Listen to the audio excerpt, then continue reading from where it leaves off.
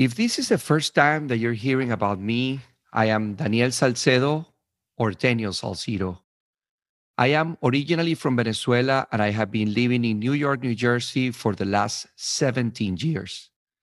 I am just a regular citizen of America who has been supporting local businesses and communities. I fell in love with locals, and as a result, now I would like to share all my love and inspiration with all of you. That's why I created Purposely Local.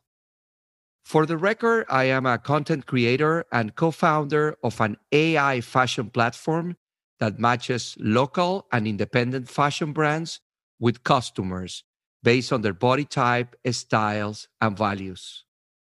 In order to support my own locals, I decided every week to give a review on Yelp or Google to a local business, artist, entrepreneur, or shop. As a result, I'm getting a lot of positive feedback and people who want to follow my trend.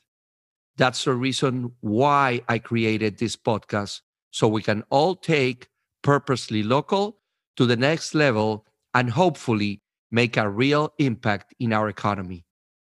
In my journey of supporting local businesses, I discovered the beauty of local, the joy of having different choices, tasting new and authentic flavors, and look at different colors.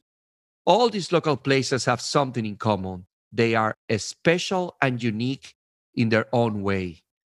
My idea on future all these places and businesses is not necessarily showing what they do or how they do it. It's why they do it.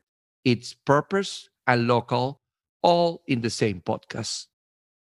In this first season, I invite you to join me in the conversation I have with purposeful local creators, with a local fitness instructor who will share her vision beyond his training sessions, a founder of a local fashion brand speaking beyond their pieces of clothing, an entrepreneur who developed a local idea ready to explode, the founders of a local video production company in Mexico who are creating content all over the world, or the why of a founder who started a local restaurant who delivers a very special experience beyond their food.